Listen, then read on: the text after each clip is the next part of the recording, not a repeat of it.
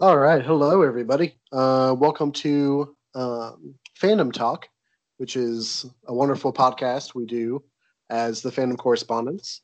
Um, I am your I am your host and coordinator for the night. My name is Al. I publish stuff on the site and socials as Red Lanyard. But I'm not here by myself because talking just to myself on the podcast would be crazy.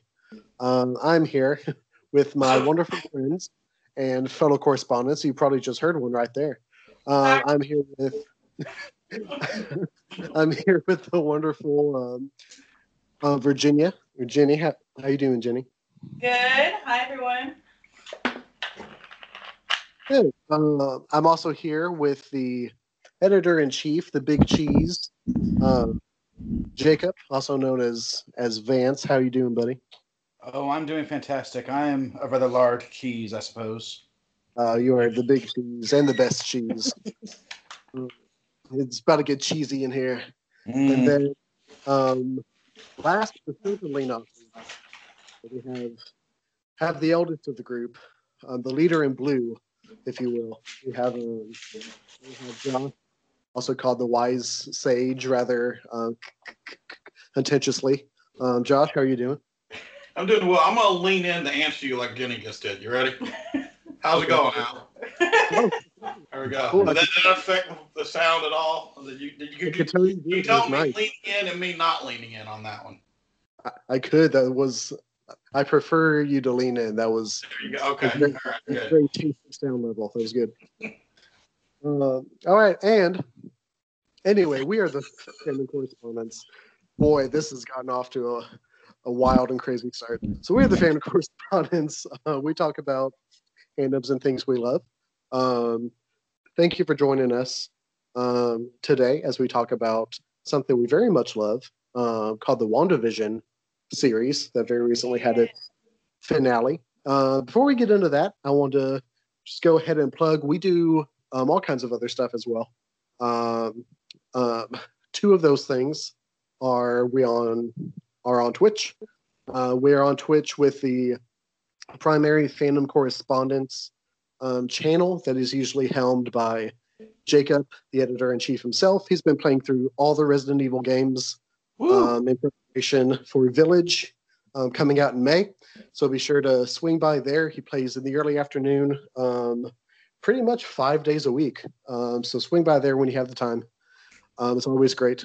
And then I will be personally streaming again soon. My computer that I use to stream has been MIA for a while, but I'll be back to it with a playthrough of one of my favorite indie games called the Shovel Knight game.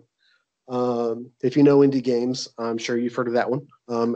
So that'll be a blast. You can catch me on twitch.tv/Red Lanyard and twitch.tv/Fandom Correspondence. Yeah, so come by and hang out. Anyway, now that all the self promotion's out of the way,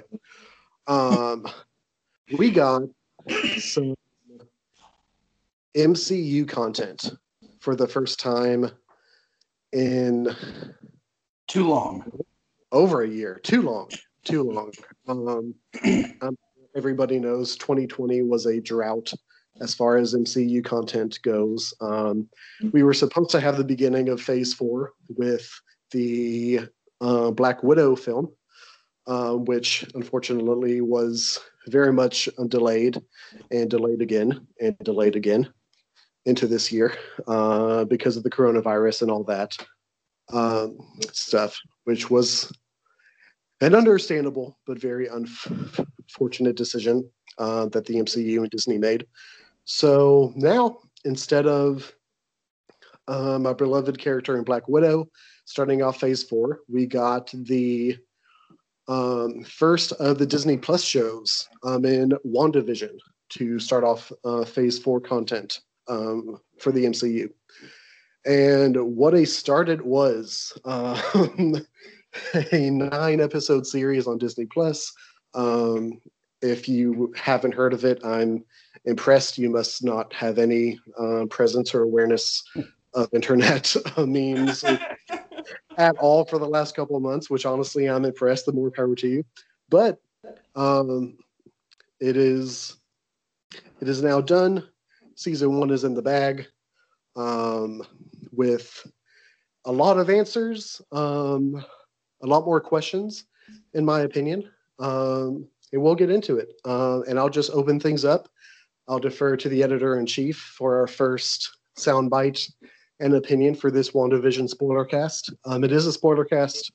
Full spoilers we'll be talking about. If you haven't seen the series, go watch it now, because we'll be talking about everything from episode 1 to episode 9. So just heads up for that. This is your chance to hit pause, go binge the series, and come back. All right. I'll defer to our editor-in-chief, Jacob. Just general, wide open. How did you feel about WandaVision? Well, first and foremost, it was great just to be back with the MCU, just in general, with any of those wonderful characters. But of course, what's so different about this is how they do those first few episodes, which really separates it from the film so much, and the fact that it just doesn't feel like anything we've seen before. Really, and it's kind of weird to say that it doesn't feel like anything we've seen before when most of them were actually homages to older shows, but I loved it. I loved every episode. Like I said, I love that they were willing to do a show like this. It was very interesting to see how the MCU has progressed to where, if you really think about 10 years ago, we would not have had anything like this on any kind of streaming service or anything like that, based within this world. And I thought it was fantastic. And I think you have already put it on Twitter that if Catherine Hahn and Elizabeth Olsen don't get nominated for some type of Emmy, then the world is just an unjust place. The Emmys are canceled. Yeah, yes, the Emmys will be canceled at that point. Yes, but yeah, no, I love the whole series. I thought it was great. Yeah, for sure. Now you mentioned that this show in a lot of ways was very much a change from the usual MCU content, very much a deviation from what we've come to expect from the MCU films and their approaches to storytelling. And this is the beginning of Phase 4. This seems to kind of be a mark of transition for the MCU. With that in mind, I'm going to go over to Jenny now for this one. With that in mind, Jenny, how did you like the show? And how did you feel in particular about the first few episodes, which some people online have been a bit slower to accept or embrace, kind of the change in pace that the first few episodes gave us? I mean, I loved it. I'm kind of like Jacob. It was very, it was refreshing because it was so like different from what we'd seen, because like the first few episodes you had no idea what was happening. You were very like confused, and but at the same time it left you wanting more, so also, can you hear me okay? Yes, you sound great. Okay, cool. But yeah, like I remember the first episode, we were like, well, we can, because we had talked about waiting for a few episodes to like just like build up, and so we're like, well, let's just try this one, and it'll be fine. And then like immediately after, it felt like it was 5 minutes, and we wanted more content. Mm-hmm. So I really loved it. I'm sad it's over. Yeah, same. Yeah, entirely. So now you bring up another really important point as well, which again just kind of shows the change in approach that Disney and the MCU have taken to WandaVision as compared to obviously the films they've done in the past, but also to the adjacent shows as well. If you go back to like the Daredevil and the Defenders universe a few years back, where all of those followed the general approach to shows at the time, which was to just drop the entire season, allow everyone to binge. In contrast, WandaVision came out one episode every week. That's how they did the season. So with that in mind, Josh, what are your thoughts on the first season of WandaVision? And how did you feel about kind of the staggered release on one every week, as opposed to the binge style we've grown kind of accustomed to with stuff we care about? I'll let you know right now, because you can't see it, but like both Jenny and Jake are smirking at me because after every single episode was just a gigantic whine fest from me, just griping because I wanted more. And I wanted it all right now. I wanted to know all the answers at this very moment. And I thought it was very cruel of Disney not to allow us to do that. So the staggered schedule, to an extent, here's what I will say. One of my favorite memories growing up, or not really growing up, but when I was in college, 24 was real big, and all of us would gather around and watch 24 every week. And every time it came on, we set that time aside. In fact, one of the biggest arguments I've ever had with my brother is one time he erased an episode 24 from the DVR. It was an accident. And it's still a family controversy. But the idea of like we're going to set time aside to watch this show, as much as I gripe about the staggering and the weekly progression, this is a show that really wants to harken back to a time when you would sit and watch with your family. I know we're not in spoiler territory yet because we haven't talked about the storyline, but literally Wanda builds her entire world around the fact that, when she was the happiest was when she was sitting and watching these shows with her family. And so there's almost a meta kind of thing happening where Disney's doing that to you as well. You have to wait a week, get with your family, watch it. God help you if you watch it without the people. Mm-hmm. Like, I don't know what would have happened if one of us had watched it. Dude. We probably wouldn't be sitting here right now. We would not be having a podcast. We would have canceled the Phantom Correspondent. Yeah, nope, it's done, guys. It was a good run. It was a good run. And also, it was cool to, talk about it and build theories all throughout the week. I thought I enjoyed, pondering the entire week, even though I still wanted more. I don't know. It left room to explore and let your imagination go crazy. Well, we're not there on the theories yet, but I will say I think part of the backlash that's kind of happening now. We even saw it with that pitch meeting. It's like it didn't answer all these theories, but it never promised season theories either. It didn't promise anything. And the thing was Al, I don't know if you watched X-Files when it was first coming on, but that was one of the things about X-Files was watching it and then theorizing what in the world is happening in this stupid show, or with Buffy or whatever. Those were shows that were built around theorizing, and not even half, 80% of the time you were wrong about those theories.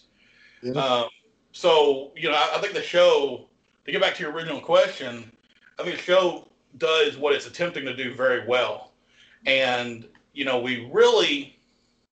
I shouldn't be surprised by how good it was, because Marvel, if nothing else, the MCU has done very good jobs of focusing on who a character is and what their motivations are. And that's why this show worked extremely well. You found out who Wanda was and what her motivations were. And, that's what the show is, essentially. And every single time Marvel focuses on that, that's when they succeed. And 90% of the time, they've got pretty much a 90 to 95% success rate on that. So, long story short, I thought the show was great. Probably one of my... I've been thinking about this all week, because I knew this was coming up. I'd say after, Black Panther and Captain America Winter Soldier, it's probably my third favorite thing that Marvel's put out. Whoa. Because it really is... I mean, is that including like Jessica Jones, Daredevil? Yeah, Oh wow. I think it's better than all the Netflix. You know, well, there's no wasted energy in this one. There's a lot of wasted energy in the Netflix ones. I love them. There's no filler episodes or anything like that. Yeah. So yeah. I'll never forget watching season 3 of Daredevil with you, and somehow Josh and I ended up here while you were watching the second half of season 3, and we got here just in time for the Karen episode. Oh god! And you literally just stopped and said, "Is this entire episode going to be a Karen episode?" There was no reason for it. But anyway, you hated it so much. I will talk about that for hours. So let's just we'll focus. Yeah. Sorry. It's all good.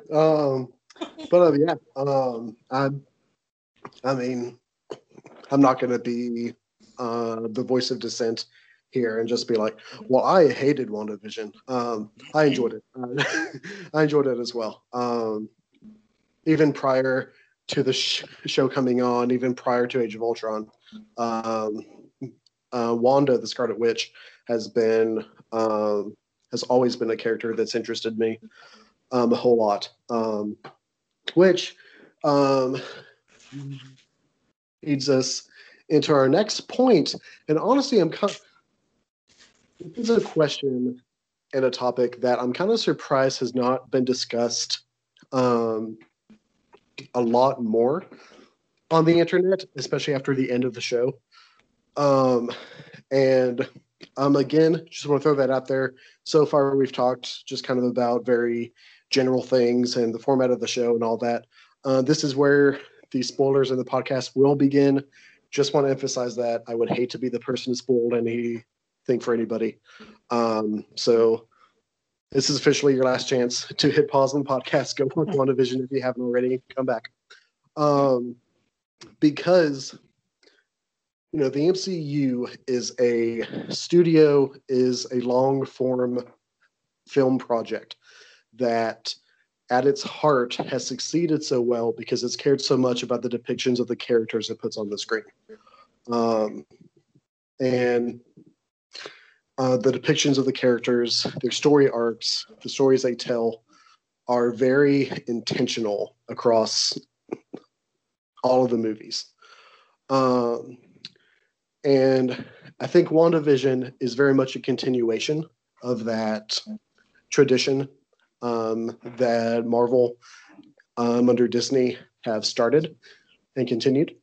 And that brings me to my question for you all about Wanda. Now, for me, one of the reasons I've always found Wanda a very fascinating character is that she is a character whose psychology is very interesting. She's a character whose role is very interesting. When I was talking about the Scarlet Witch in the past with a friend of mine who was watching the show as well, I found myself comparing her in some ways to the Punisher, in that, you know, a lot of the time when we see Wanda, when we see Frank Castle as the Punisher, very much their role in the stories that they tell is that they are often the source of conflict themselves. They're the source of conflict that other characters have to kind of respond to. They're the source of conflict that kind of shapes the story that they're in. They kind of have that in common.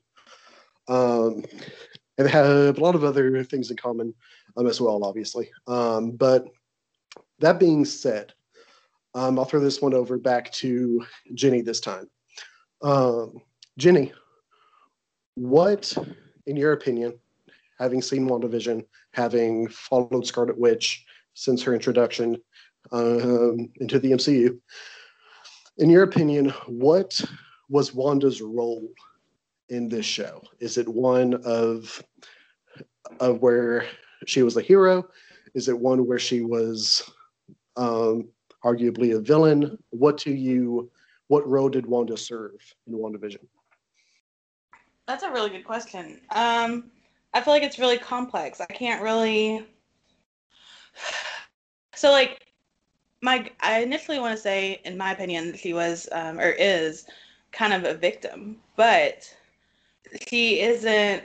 She's much stronger than that. And not to say that victims aren't strong, but like I, it's bigger than both all of those things in my opinion because um, mostly what like everything comes from her dealing with, you know, I don't want to get ahead of anything, but grief for the most part.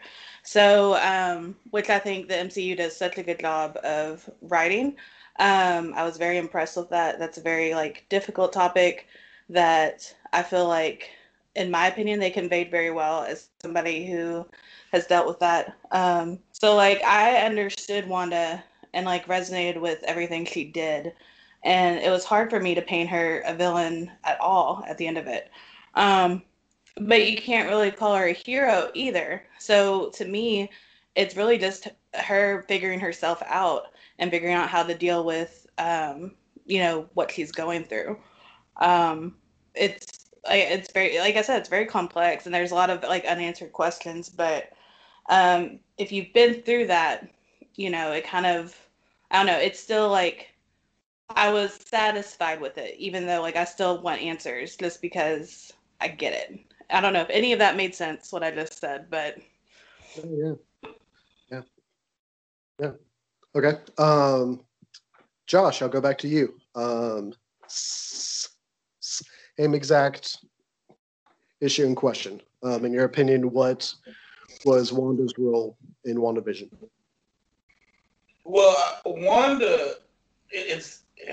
I would actually expand it if I can because Wanda's role in the MCU has been a lot different than Wanda in the comics, and they've almost inverted it because in the comics, Wanda's introduced as Scarlet Witch. I mean, it's she's first a villain of the Avengers, then she's part of the West Coast Avengers. Right? She joins them first before she joins. Before that, she's the part of the Brotherhood of Evil Mutants. Okay, but. Okay, don't ask Jake any more questions. Okay, I was asking a serious question, and you had to be Brotherhood of Evil. Okay, but what I'm saying is like she's Scarlet Witch when she's introduced, and her story for the past 40 years in the comics has been what is Wanda compared to Scarlet Witch, and they kind of inverted that in the MCU where she's Wanda for us, and like she's this person that has no clue about her powers, and as her powers have grown, now she's the Scarlet Witch. And I think that's an interesting, and that's an interesting thing because they've really changed her role in the MCU now. Because I think Jenny's right actually in the movies, she's a victim a lot of times, a victim of either A, not understanding her powers, which is what sets off Civil War, or just kind of being, used by Zemo and stuff like that. She almost doesn't have a whole lot of agency. And when WandaVision happens, we have this show where her powers are so out of control that she's losing her own agency to her powers. And so by the end of the show, what the trick they do is they basically have her gain agency over her powers. And that to me is interesting because, like I said, in the comics, it's the whole other way around. In the comics, she comes in and we don't really understand her powers, but like, she's the Scarlet Witch. We chaos magic, all that stuff. And then it's like the psychology of the character is who is Wanda, with all the Scarlet Witch trappings. How does she fall in love with Vision? How does she relate, to Magneto? How does all this stuff happen? And here in the MCU, they just kind of inverted that. I thought that was kind of an interesting way to do it because I'm not totally sure you could make the Scarlet Witch work the same way you would in the comics. Not with the way MCU does things. Exactly, not with the way they do things because it's very important for them to set a base of the character. They even tried to make us understand Thanos. So I mean. Yeah, well, yeah, but they did. That's one of the things they want to do. They want to set bases for their characters. So I actually think that, I think that's a good question about her role. But I also think, like, not to get ahead, but I honestly think the better question is, like, what is her role moving forward? Because, now that she's a Scarlet Witch, what the heck does that mean for the rest of the MCU? Because that's a big thing. We literally have, Agatha Harkness, making the statement, like, you're more powerful than the Sorcerer Supreme. And, we know who the Sorcerer Supreme is. I mean, you've got Monica making the statement at one point, like, if Captain Marvel hadn't showed up, she would have taken Thanos down. So, I mean, we've got these really big statements about who she is. And so I think that the real question is, like, what is her role going to be moving forward? Because now she's her and Captain Marvel are vying for that whole most powerful superhero thing. And that was not the case before this show. Yeah. Okay. Jay, let's keep on it. Exactly in question. In your opinion, Jacob, what is the role of Wanda in WandaVision? Well, I mean, like Josh and Jenny both said, the interesting part of Wanda is really her story is how she has been kind of slowly finding out who she is. The biggest twist for me in this was that her powers were innate. They were there before the Mind Stone. That was very interesting to me because I didn't expect that. I didn't know that they were going to go with full. I didn't know they were going to go the full magical route with her powers. I thought they were going to. I don't know, kind of keep doing the just Wanda's weird aspect of it, but I really enjoyed that they were willing to do that, and that really it looks like in Phase 4 we're willing to go into the more mystical side of things, especially with her, Agatha Harkness being introduced.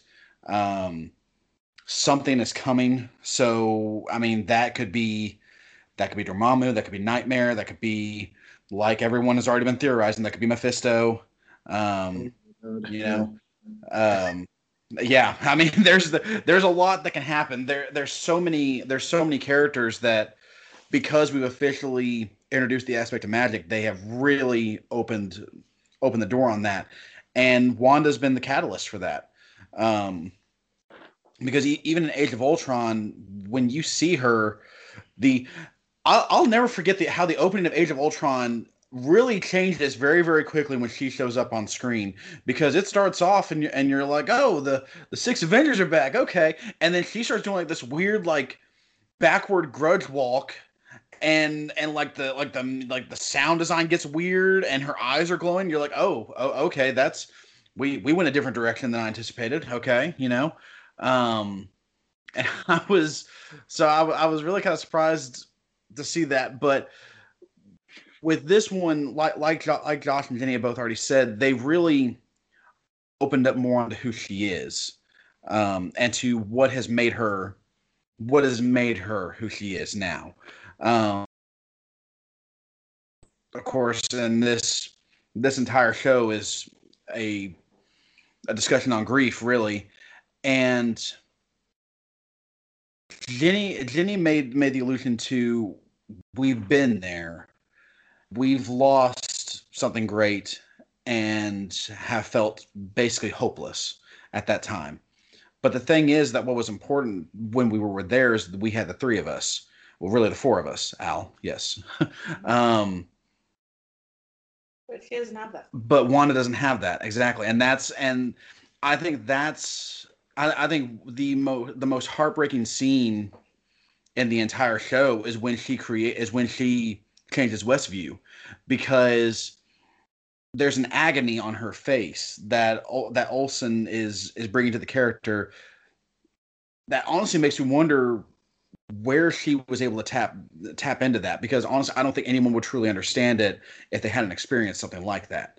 The fact that she even subconsciously wanted that family so bad, the fact that she just wants to feel a part of something and together with the people she loves, so much that even subconsciously she creates this entire city, and to her own will, basically. That alone says so much about her character, and it's once again, I know this. I don't want to make this entire podcast. I mean, it probably is going to be that way, but of just saying how great the MCU is about setting up their characters. But when you look at Age of Ultron, Civil War, Infinity War, Endgame here, everything has such a solid narrative as to what brought her to WandaVision and what made her the Scarlet Witch. And I think she was already one of my favorite characters, and now I think she's probably become one of my top five. If actually, yeah, no, she's definitely my top five of the MCU characters. Just because, if nothing else, just because of this show. Because, like Josh said, she's more powerful than Doctor Strange apparently, which that alone sets a pretty high precedent. But also just her characterization, everything they've done for her in this show, just it blew me away. Yeah, yeah. This, and obviously I'm a bit, I'm a bit of a biased opinion here because, as I said at the beginning, there have been few characters and projects coming out of the MCU that I was as hyped for as I was about a TV show about the Scarlet Witch. The return of Spider-Man to the MCU was probably up there. That was probably the big contender for it. But love this character. I've always been fascinated by this character, and her depiction and her arc in WandaVision is one of the best character examinations I think I've ever seen, because we get all the way through the show. We see her interactions with other characters, speak loads to where she is, where her mentality is, where her instability is at any given point. Then we get to the end of the show, and every interaction with characters that Wanda has in the last episode, I think, is so important to understanding who Wanda is as a character. All the way down to, her fight with Agatha is over with. She's in Westview. She's undone a majority of the enchantment that she had built up, and she's talking to Rambeau, just kind of about what happened, about kind of a vague idea of what happens next, where she's going to go, how their paths are going to split, and things like that. And that interaction to me is so important to understanding who the character is and where she possibly is going, because through that whole interaction with Wanda, Rambeau is very tense. She is very, we see almost for the first time kind of a fear in this character's face and in her body language as she's interacting with Wanda. And, I thought it was so good that, that show, her exit from Westview, all of it doesn't end with, oh, Wanda, you're so great. You beat Agatha, you saved the day, you saved the city. It was wonderful. That's probably, up there with the ending of Infinity War. That's one of the most somber endings the MCU has ever had, because all of it is so quiet and all of it is so stressful and so intense. Because as I said before, this is an example of what a lot of the times Wanda has been in stories, is that people are coming to terms with the fact Wanda is a source of conflict for other characters. A lot of other characters is going to come down to, how are they going to deal with the fact that Wanda, as the Scarlet Witch, as the most powerful, user of the arcane in the Marvel Universe, how are characters going to deal with the fact that she exists? And I think that was so important to portray because at the same time, you know, you have characters being afraid of her. You have characters asking questions, you know, where do we go from here with her and the things she's done? That it really reinforces the fact that Wanda, once again, is alone.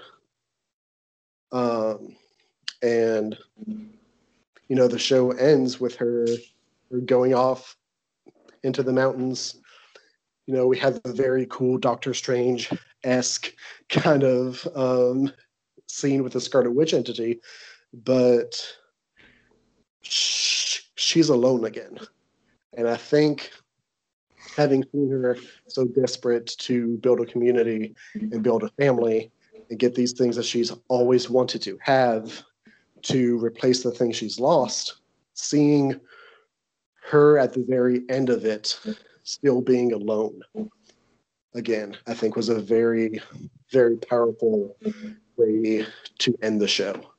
You know, she's one of those characters that it's really hard to say, you know, it's easy to sympathize with her if you've lost anybody important to you before.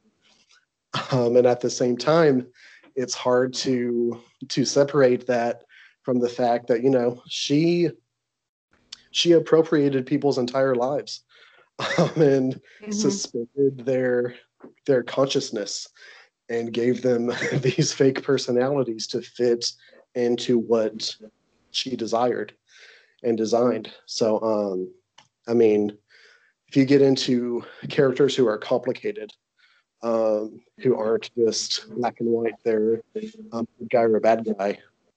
You know, Wanda, how they treated her is really up there. Just very pleased as a huge Scarlet Witch fan, very pleased with how they depicted her.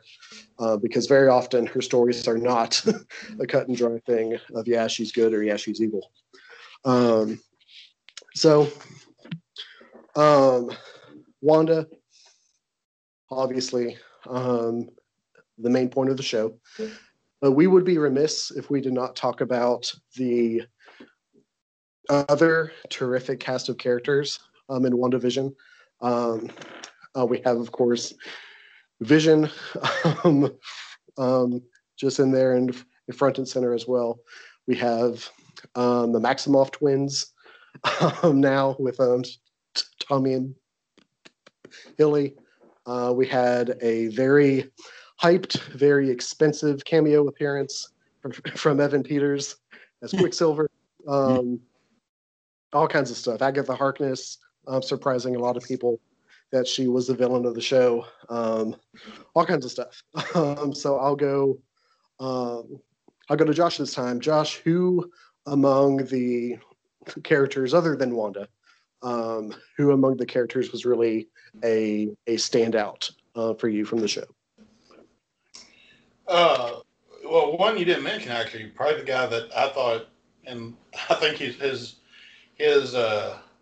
career is probably the one that's probably going to hit an interesting trajectory now because there's a lot of people asking for him to get his own show. But it was Jimmy Woo.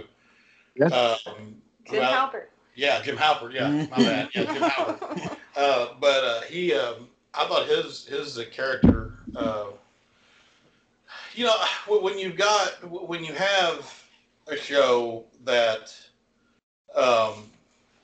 has so many authority figures that are just so bullheaded and stupid, it's really nice to have, you know, one halfway intelligent authority figure. And Jimmy Woo played that very well. He was a great counterpoint to Hayward, kind of trying to bring logic to this illogical situation.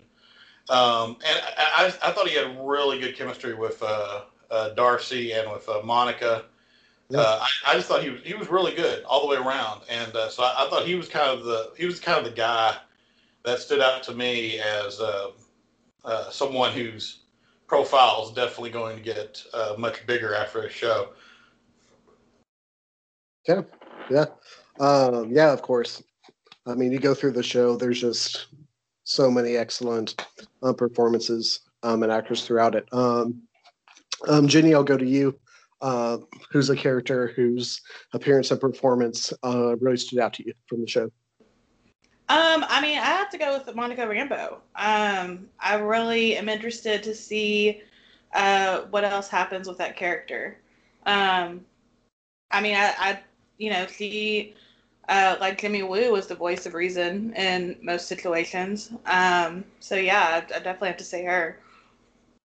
Yeah, for sure. It'll be very interesting to see what role she kind of serves as we move forward into Phase 4 and beyond. I know past reports about the future of the MCU have said that the Earth-oriented stuff and the space-oriented stuff are going to be a bit more separate from each other. So if that's true, if that report has any truth to it, it'd be interesting to see if she kind of serves as like an in-between, kind of a bridge across those kinds of conflicts. Since, as we learn in the last episode, she is now cleared to re-enter space and do her own job. So that'll be very interesting to see where she goes and how she kind of changes the dynamics there. Yeah, and then Dude was in the last the post-credit scene.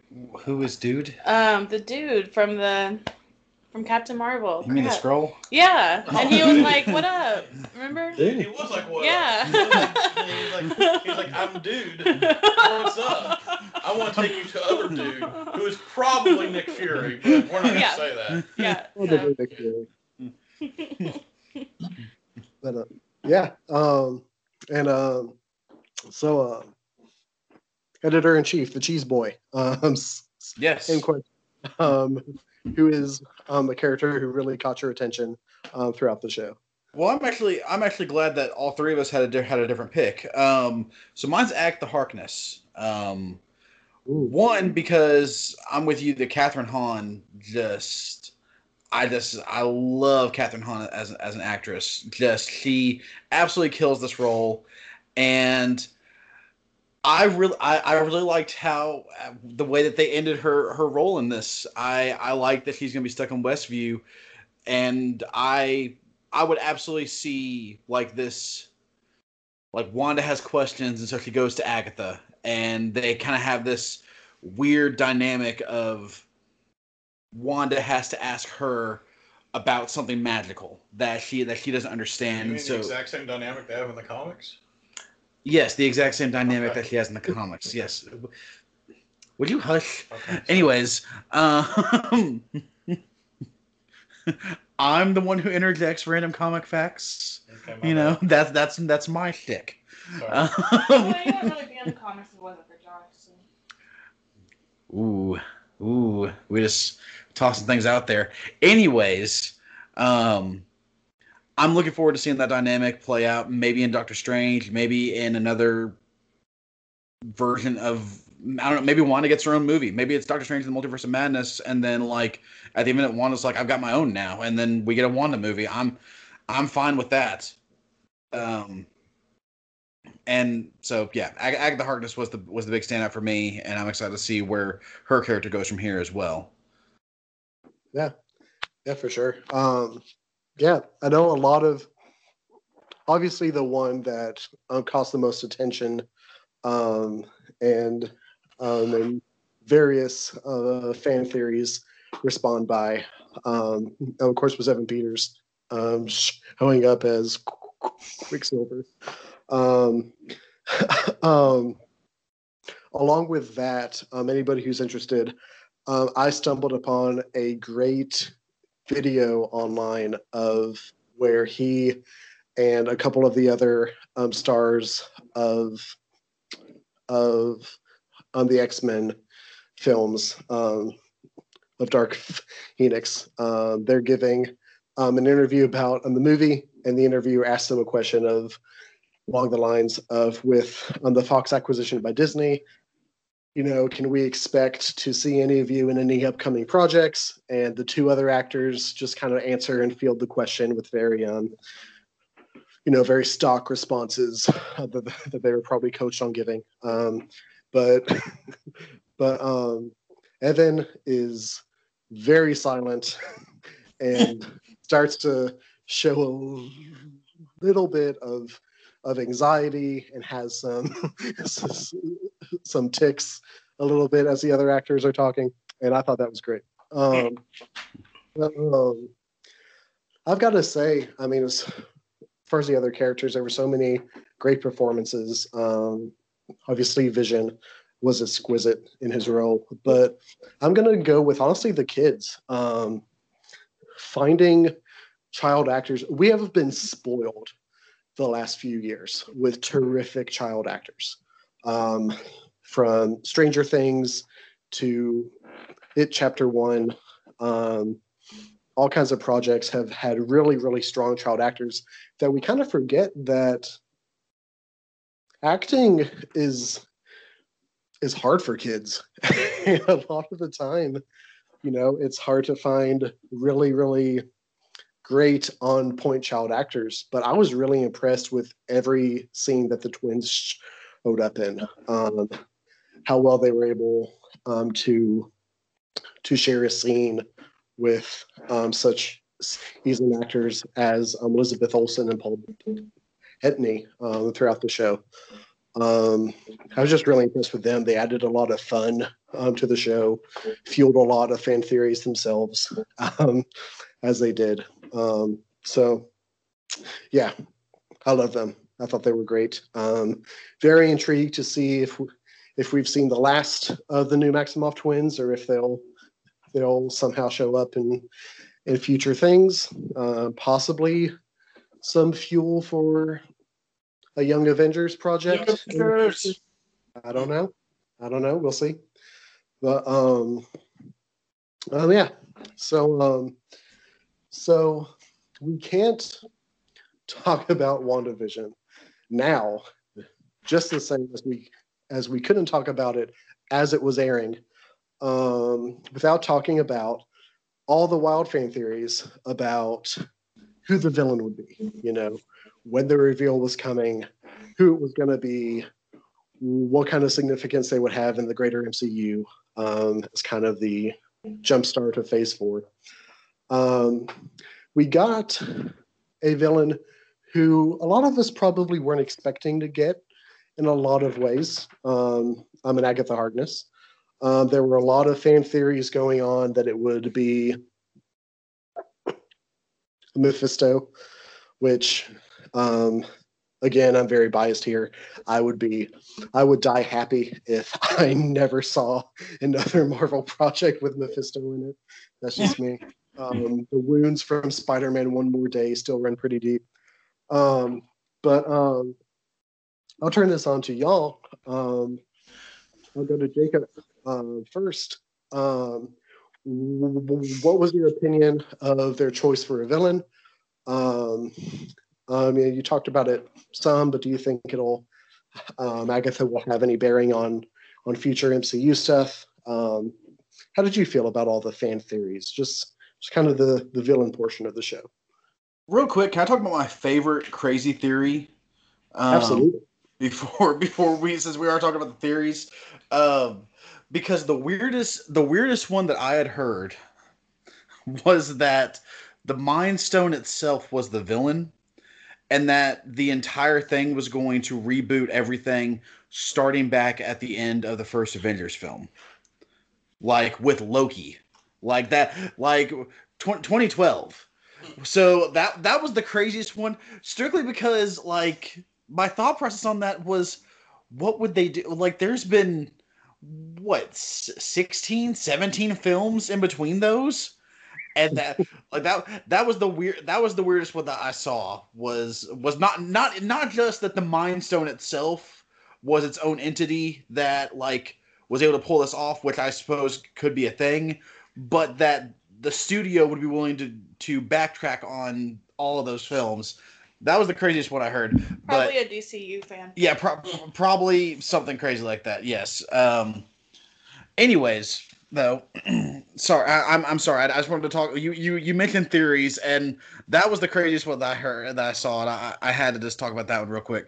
Um, but no, like I said, I think Agatha was a fantastic villain. I think the interesting thing about her is we don't really know much about her. We don't really know exactly what she wants. Even when we get the origin of her, we kind of just get this aspect of, oh, she wants power.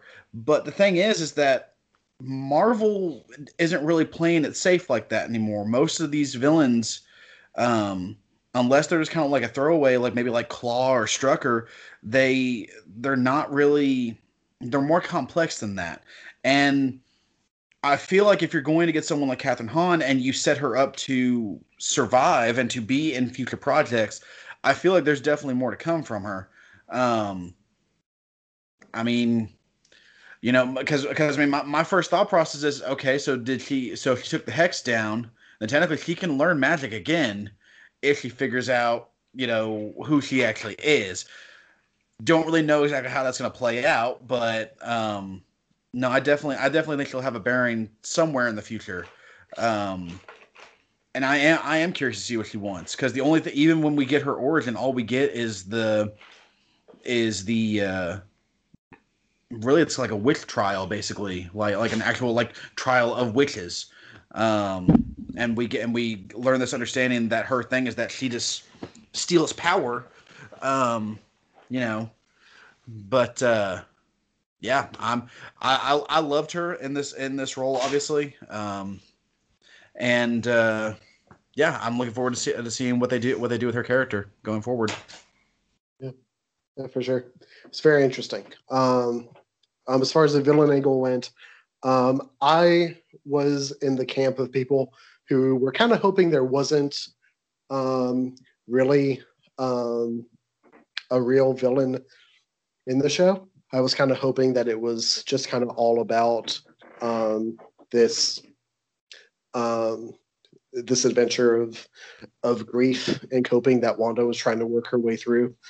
But I was when the Agatha reveal happened, I was a little bit underwhelmed at first because again, I was really hoping for like a more introspective kind of approach to the conflict, but it ended up being very good. I can't stay mad at Catherine Hahn for very long because she's just too wonderful. Um, but, um, but yeah, great. So Josh, I'm gonna go to you. We're staying in the realm of fan theories that were spawned as WandaVision was airing. And I'm going to you for this one because Josh, you're probably the biggest X-Men fan I know. Rumors were flying. It was a whirling dervish of a rumor mill when Evan Peters showed up as Quicksilver. It was wild. It was a wild adventure. People till 5 a.m. Typing out their theories on r/fan theories. While you were watching this show, did you have any theories concerning a possible introduction of the X-Men? Were you pretty well set that this was not the way they were going to be introduced or brought in? Did you have any thoughts or theories onto the significance of the new Quicksilver actor being from the X-Men films? Just kind of what was your take on the X-Men ideas as you were watching WandaVision? I'm gonna go on record, and Jake will back me up. I never once said that thought that the X-Men would be introduced in WandaVision. I will back him up by saying that he didn't. I did. Yeah. And even when Evan Peters showed up, I thought it was a bait and switch because why? To me, that whole thing was a troll, and it ended up being a troll. I mean, his name's Roy Boner at the end of it, so I mean, it's a troll, and it's a good one because he's a troll to the fans. In the series, he's a troll to Wanda from Agatha, so it's like it's a troll all the way around. And so even when he showed up, I was like, "There's no way that this is how they're going to bring the X-Men in." I'll go on record right now. I mean, I think the X-Men, they will get their own movie. That's how they will introduce them. You know, that's to me, that's what will happen. And I think that's the only way you can do the X-Men. If they had sprinkled, you know, something in here that had the X-Men in, I think it's not big enough for a property like the X-Men, which is the second biggest comic book of all time. I mean, the biggest selling comic book of all time is X-Men 1. I mean, it's, you know, I mean, Spider-Man, Batman, X-Men, maybe Superman, maybe Deadpool now, you know, Captain America, Iron Man. I mean, those are the names now. And you just don't introduce that, in my opinion, in a little throwaway in WandaVision. Also, and I'll be this guy, Wanda's not a mutant anymore. Remember, it's a big part of the Marvel Comics continuity now. Is Wanda's not a mutant? She's literally the Judas of the mutants. So I'm just saying, you know, it would have been really weird to put them in there. I'm beginning to what's the meme of the guy going aliens? I'm beginning to sound like that guy. Yeah. You know, but yeah, I don't think this was not the place to introduce them, in my opinion.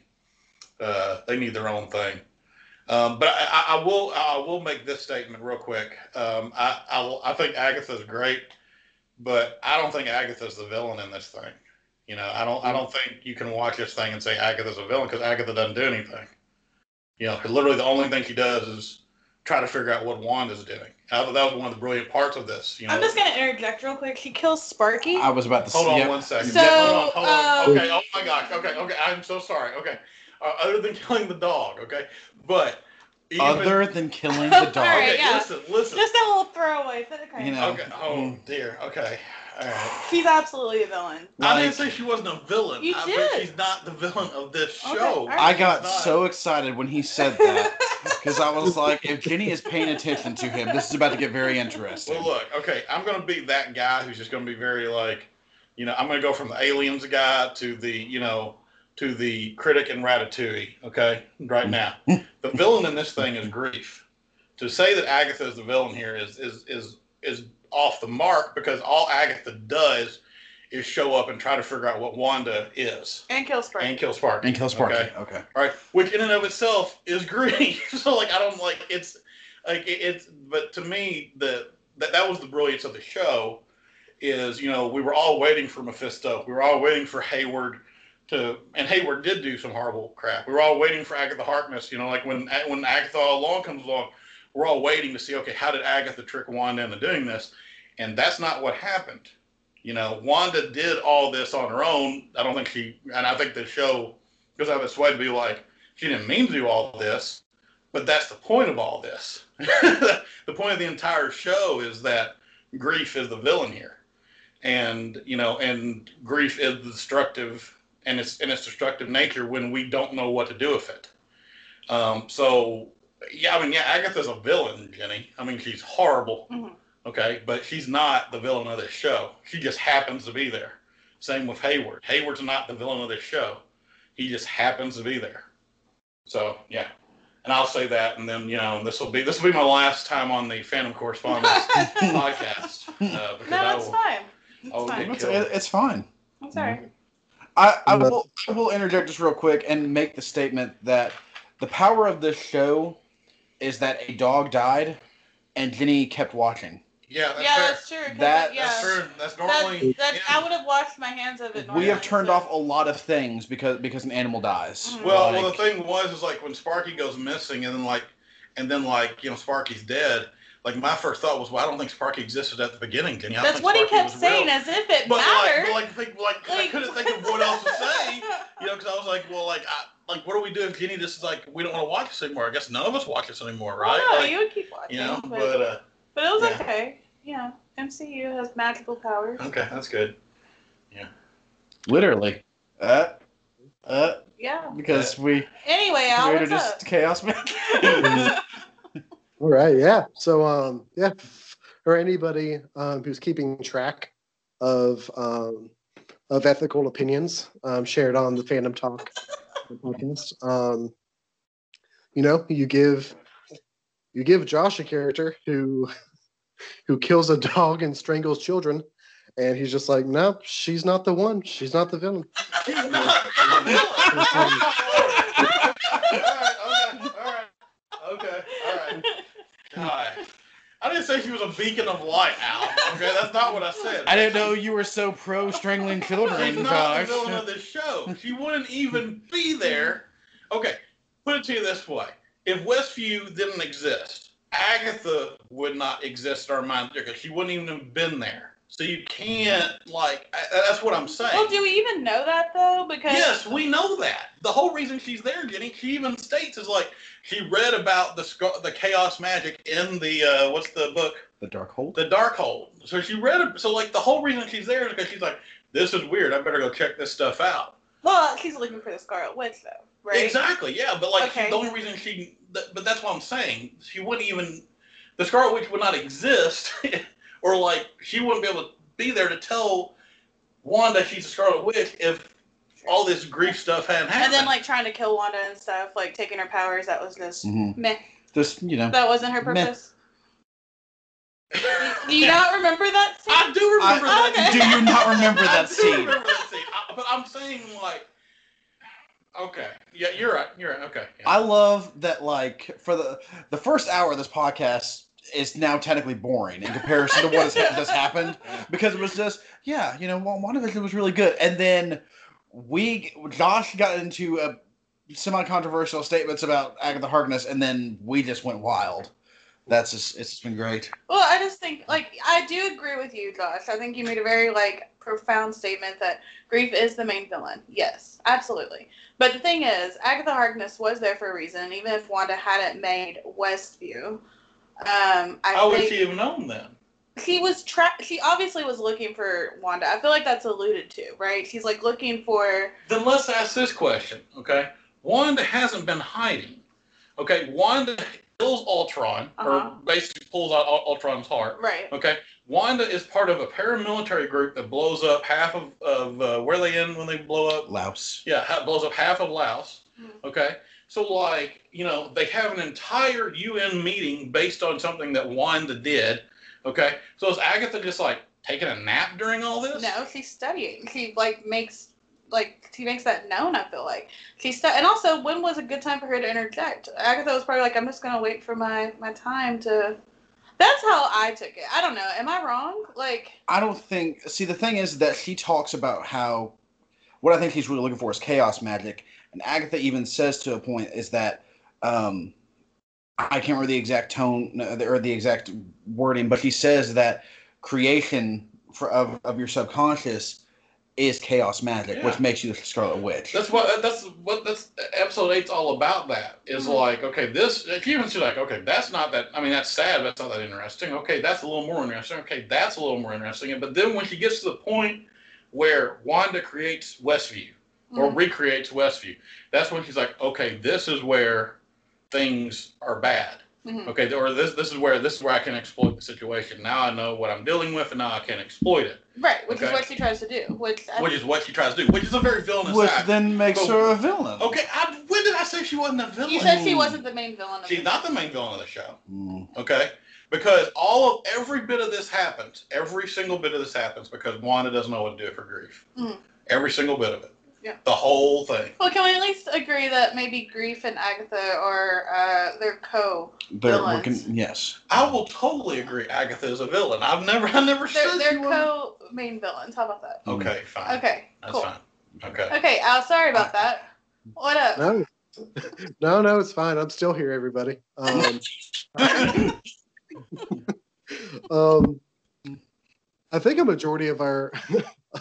I think a majority of the people who listen to our podcast know that we do this as a long distance thing with me. However, I do hope that some people listen to the last 10 minutes or so with the vision of you three just going at each other and me in an armchair off in the corner, just Sipping my time. Yeah, Andrew, if you're listening to this one, that's one I would adore seeing some fan art of. It's just these three going at each other, and me and And I'll be like the Jarvis somewhere. Yeah, exactly. Yes. Anyway, that was great though. Seriously, Jenny, I will come to you with kind of the end of the discussion of the fan theory part of the show, just because it was such a huge part of the experience of watching the show every week. You and I talked about it a lot, was the fact that we just kind of had to stew on every episode every week and think about what we saw, take guesses at what was coming up. That was a huge phenomenon that happened with the show, is just the outpour of fan theories every single week about what happened. Now that the show's over, I want to ask you, since we have a whole long while now to stew on what's happened before we get any more Wanda focused stuff with the upcoming Doctor Strange film in 2022. Is that right? I think so. I believe so. Yeah. Yeah. So we have a while now to stew on it. I'll ask you now at the end of the show, what are your thoughts, your theories, any ideas you might have about what is in store for Wanda, what is in store for Vision as well? I think that's a part that a lot of people haven't considered. You get to episode 2 or the last episode, there are 2 Visions flying about. We aren't sure what happens to the construct Vision after he shares with the experiences and the memories that the Vision that Wanda created shares with them. Do you have any ideas on what's in store for Wanda, what's in store possibly for Vision in the future, just kind of in general, any of the other characters? Just kind of share your theories about anything that comes next for these characters. Well, I mean, I've definitely been all over the place as far as that's concerned, just because, I'm thinking, okay, so she's probably going to be the villain in the Doctor Strange movie. Just judging from that last scene and her hearing the boy's voice, I feel like that's definitely going to cause her to kind of lose her mind. Understandably so. Again, I say villain very loosely because I'll probably be like, you know what, Wanda, you do you. Yes. But so yeah, I don't know. It's just I've been all over the place as far as Wanda's concerned. Vision, I wanted more closure on Vision. That's definitely, I loved his character. We haven't really talked about him a lot in this podcast, but he was just so great. And I don't know. I feel like it was weird how the white Vision, I don't know. Spectral Vision. How he was.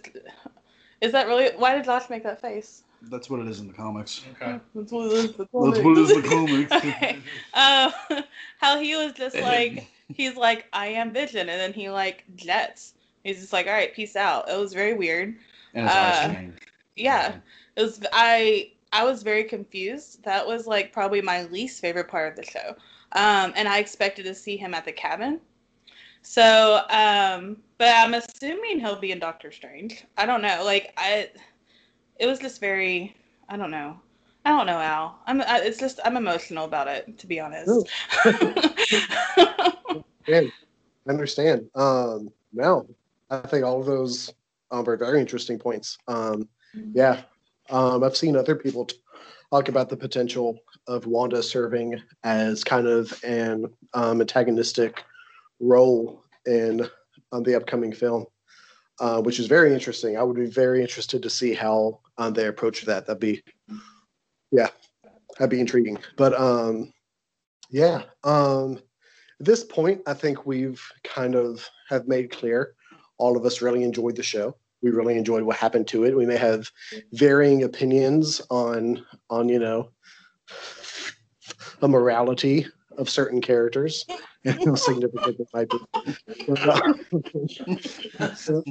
Just hit over my pro Agatha shirt, It's like, yeah, kill a nerd dog, Agatha. Yeah, that's what was happening. I could just lean into it, kind of. Good lord. I mean, hashtag free Agatha, I guess. Yeah. Hashtag Agatha did nothing wrong.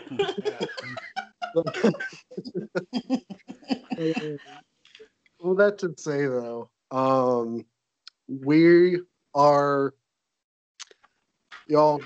It feels crazy and unreal to say, we are in phase 4 of the MCU. This is it. We're in a post Thanos, post Infinity Saga world right now. And WandaVision was a hell of a way to start off that transition. Obviously, we were supposed to have Black Widow first.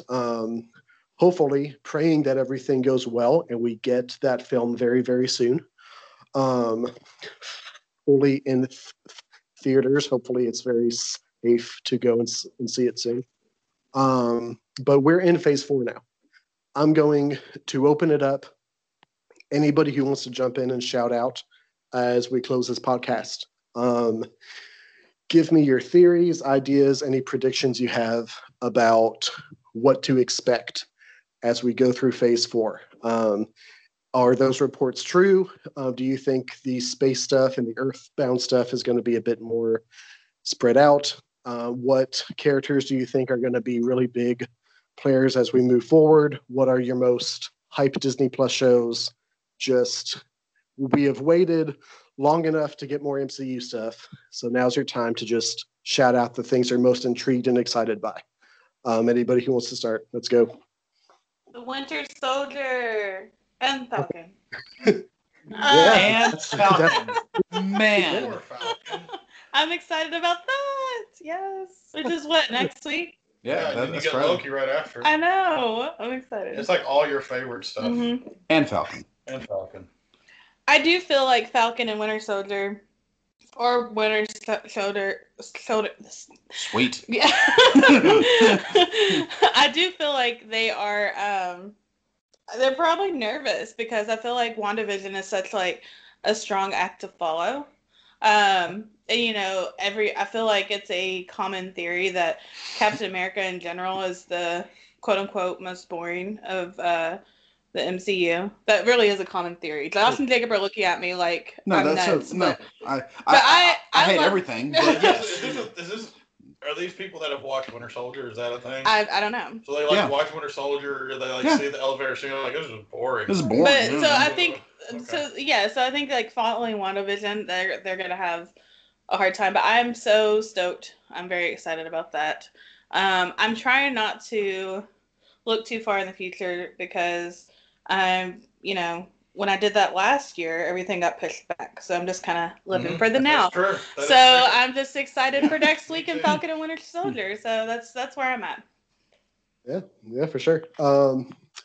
Josh, let's go with you next. Is there a project you're the most hyped for? Is there a theory that's really stewing with you about where the MCU is going?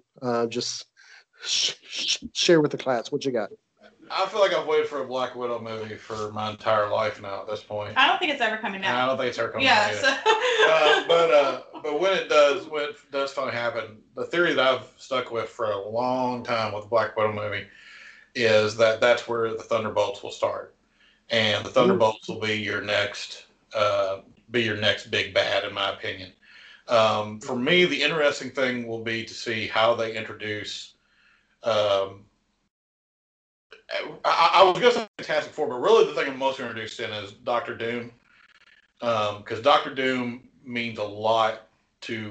now he means a whole lot more to Marvel than just the Fantastic Four.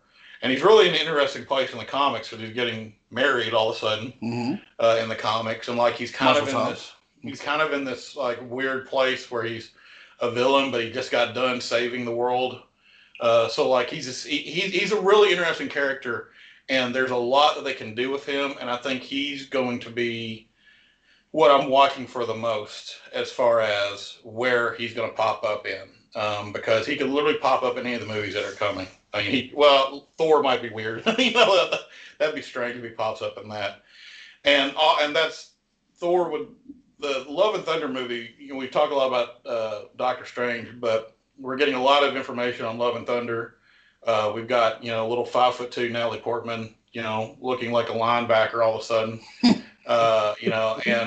And like it's really that movie I'm very intrigued by because that's the one that has in my opinion, the hardest bar to get over. Because when Jane Foster became Thor in the comics, all the comic book readers were like, let me rephrase, all the non-sexist comic book readers were like, this is pretty cool because Jane Foster is a fantastic character with 40 years of history, and she's awesome, and she's a very giving and good person.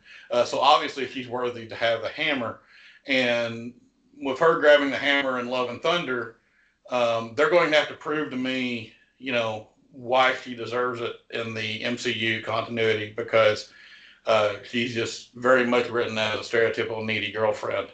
And so that's the thing. So, Doctor Doom and Jane Foster Thor are really what I'm intrigued to see what happens with those two characters, because that's gonna say a lot about where the MCU goes after when all that's said and done. Yeah. Excellent picks. Yeah. Jacob, it is time to show why you're the big cheese. What kind of theories and hype projects are as we move forward? Well, from one big cheese to the other, I am personally hoping that Fin Fang Foom makes an appearance in Shang-Chi, which is a common actually a common theory. I want Fin Fang Foom. It's going to be amazing. I want to see that gigantic green talking dragon. There was nothing more annoying than in the Iron Fist show where they talked about the dragon off screen. Yep. Like they were just like if there was anything you wanted to see in that television show, did you want to see Danny Rand cry about his money, or did you want to see him, literally face down a dragon? What did you want to see in that show? So no, give me Fin Fang Foom all day long. That's 100%. No, that's the next thing that I'm excited for, because apparently that movie's coming out soon. Sooner than I thought. That's this summer, isn't it? I thought it was. I didn't think so. I thought it was Black Widow and then Eternals. No, because I think because they've kept their 2021 as well as the previous year. So I'm pretty sure it's Black Widow, Shang-Chi, Eternals, Spider-Man. You looking that up? No. Fact checking boy. Fact checking boy. Okay. While you're doing that, Shang-Chi, The Legend of the Ten Rings, is slated for a tentative July release this year. I'm ready. Let's do it. Also, I don't know. I am. A lot to fit. I mean, I want Fin Fang Foom, but I don't want to interrupt with Fin Fang Foom and the actual Mandarin is just. No, let's do it. So much. Let's do it. One movie. Let's do it. Yeah, okay. All right. I agree. Let's do it. And I know the actor who's playing the Mandarin. I'm pretty sure is it Tony Leung? I thought it was Leung. We are about to butcher both of these names, and I'm sorry about that. We're from Kentucky. We we are in full support because we love that actor because he's great. He's in he plays Zhou Yu in Red Cliff. Yeah. And then he's also he's in House of a Thousand House of Flying Daggers. House of Flying Daggers. Yeah. House of Flying Corpses. That'd be a weird crossover. Yeah. Anyways, but also I want to say the actor's name is It's Simu. So I guess it's Simu Liu. It's Liu is the last. Yeah, we're okay. You just keep doing that. We're gonna pronounce it from now on. From now on. Yep. Anyways, he has been fantastic. I don't know him from any of his works, but I know that he's been fantastic to the fans. He's been posting different workouts he's been doing on Twitter, and basically just being like, I'm literally trying to become Shang-Chi, and I'm in full support of him. And he looks great, and I'm really excited to see him in the film. But yeah, and then of course Black Widow looks great. That needs to May 7th. If that is that needs to be the date. It needs to be May 7th. It needs to happen. We just need to have the movie because it's been long enough. And yeah, and then of course Spider-Man. I mean, Lord, Spider-Man. Spider-Man's always amazing. You all did see where Tom Holland said Andrew Garfield and Tobey Maguire are not in this movie. It's Tom Holland. But is he trolling or what is happening here? I mean, were they ever confirmed?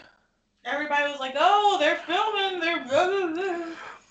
Okay. I knew that. What if Andrew Garfield and Tobey Maguire are in this movie, but they're like part of the Sinister Six? That'd be amazing. All right, Al, I'm gonna flip it on you. All right, Sinister Six members that Andrew Garfield and Tobey Maguire can play. Go. Okay, well, dude, you flip it on me as if I have not thought about this, but I have only thought about this. Yeah, I mean, I knew you thought about it. That's why I'm asking you. So I think it'd be a great, very clever move if they cast Tobey Maguire as Otto Octavius. I think that'd be great. The villain that his version of Spider-Man is probably the best well known for. Just cast him as it. I think that'd be fantastic. I can see that. I can see him playing a backward, turned villainous scientist. I can totally see that. Yeah, I think that's good casting. And then, honestly, I mean, I've had my hand casting for Norman Osborn for years as somebody else, but if they're going to drag their feet on casting Norman Osborn as the actor that I really want for it, then play around with the character some, have him age him down just a little bit, have him be Andrew Garfield, have him cast Andrew Garfield as the sinister,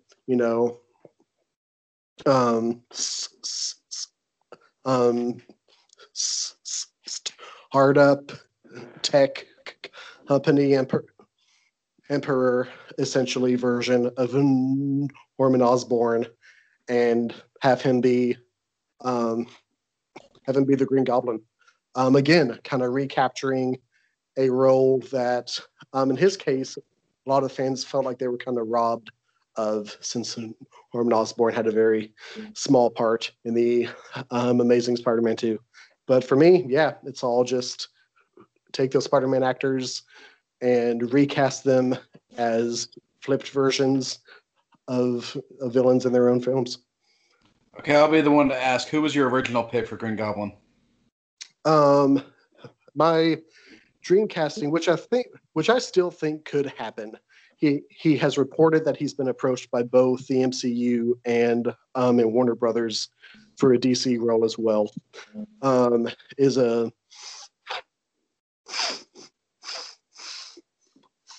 Matthew McConaughey. Okay, I could see it. Yeah. But yeah. I'm sure nobody at all surprised. My most hype project for the future of the MCU is Spider-Man 3. Mm-hmm.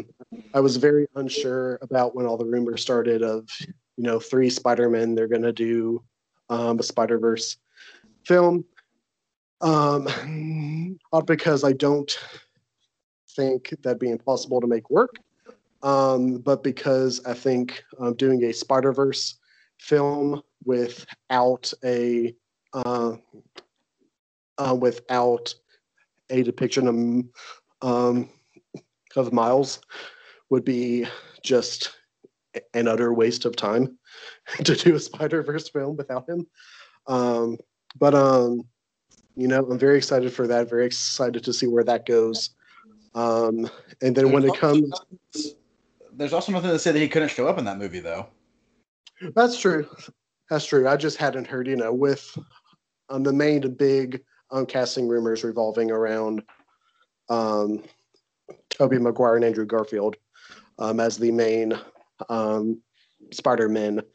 I just hadn't heard his name talked about as much for Spider-Man 3, which again, I think if you do a Spider-Verse film and don't include the character who is the most associated with not just Spider-Verse, but with the Spider-Man character in general the last few years, I think it'd be a complete waste. I'm all for him showing up in Spider-Man 3 regardless. But anyway, and then for me, whenever it comes to Marvel Comics especially, but also just comics in general, I love the street level stuff. So as far as upcoming projects, I'm really excited for She-Hulk. I'm really excited for Oscar Isaacs as the Moon Knight. I think that'll be really, really fantastic. I'm really excited for that show. And then I'm excited to see if there's any truth to the rumors of Charlie Cox returning to the Daredevil role. Again, for a way to introduce him into the MCU, Spider-Man 3 would be a great fit to have him pop up. Was shooting something, right? He was shooting in Atlanta, yes. Yeah, so we'll see. Excuse me. He was seen in Atlanta, and so was the Spider-Man 3 crew. I'm hoping he was there doing a press commercial or something. Yeah, exactly. Just yeah. Just kind of coincidence. But yeah. All right, guys. Well, everybody, you have heard us talk, expound, speculate, argue, attack the ethical integrity of each other throughout the night.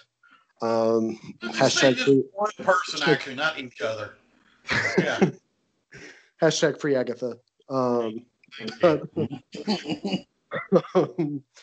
But as always, we want to say we really appreciate anybody who takes time to listen to us talk about the things we love, because that's what we're all about here at Fandom Correspondence.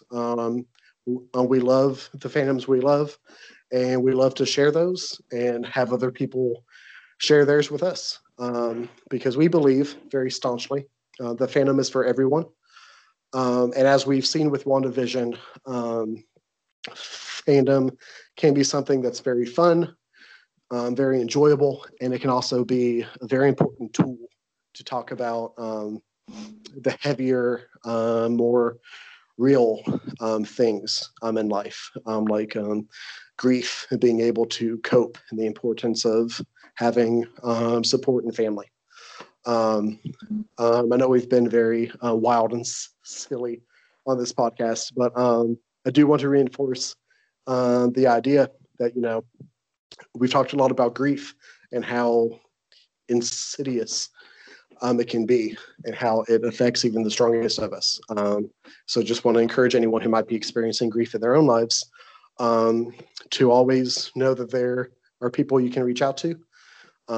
There are things that can be very healthy, things that can help, very important things to utilize to help you get out of a dark place that all of us at some point or other either have been or will be. And we're always here as a resource for that as well, because fandom is for everyone. And we want to foster that kind of idea that we can find comfort in these things we share, and likewise in each other. But that about will do it for us. Again, thank you so much for checking out our podcast and spending time with us. want to thank all of my co-hosts for joining me today, and we will be sure to hang out with you again on our next episode of Fandom Talk. So thank you very much, everybody, and stay safe.